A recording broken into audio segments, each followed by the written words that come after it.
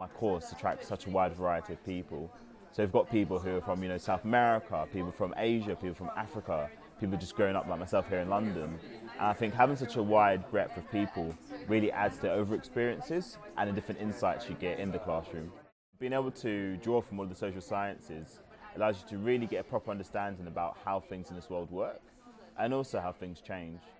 London is an incredible student city, and I think you really benefit from the fact there's lots of people with lots of different interests that you can meet, you can connect with, and I guess really just have fun.